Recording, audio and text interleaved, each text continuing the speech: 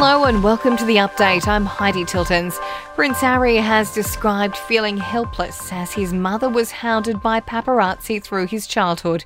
He's opened up in a new TV series with Oprah, saying he still feels as though Princess Diana would be alive today if he'd tried harder. One of the feelings that comes up with me always is the helplessness. Being too young, being a guy, but too young to be able to help a woman.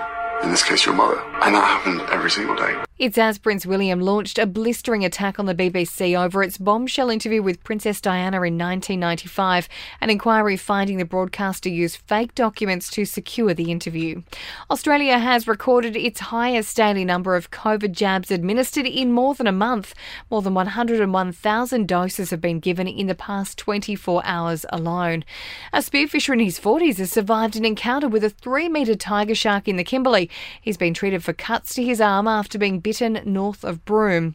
One of 2 Australians being detained in Beijing will be tried next week accused of spying. Yang Henjun had been held for more than 2 years on national security charges. And student protesters are vowing to stage more rallies after thousands skipped school to take part in climate change demonstrations across the country. In sport, the New Zealand Warriors have announced they'll be staying put in Australia for the rest of the season, worried about the uncertainty over the Trans-Tasman travel bubble. Coach Kevin Walters has left the door open to Israel Folau to return to the Broncos if he can have a successful return to rugby league.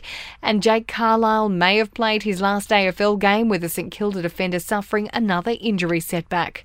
In entertainment news, it's been revealed Game of Thrones star Kit Harington will join a host of other high-profile guests in the Friends reunion special airing next week. As well as the original cast of the hit sitcom, guest stars will include David Beckham, Justin Bieber, James Corden, Cindy Crawford and Lady Gaga. Dozens of big cats have been seized from the Oklahoma Zoo featured in the hit series The Tiger King. The US Justice Department has confiscated the animals as part of the case against current owners Jeff and Lauren Lowe. And Kristen Bell and Dax Shepard are teaming up for an animated series.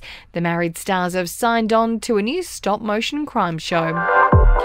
And that's the latest from the Nova Podcast News team. We'll see you tomorrow morning for another episode of The Update.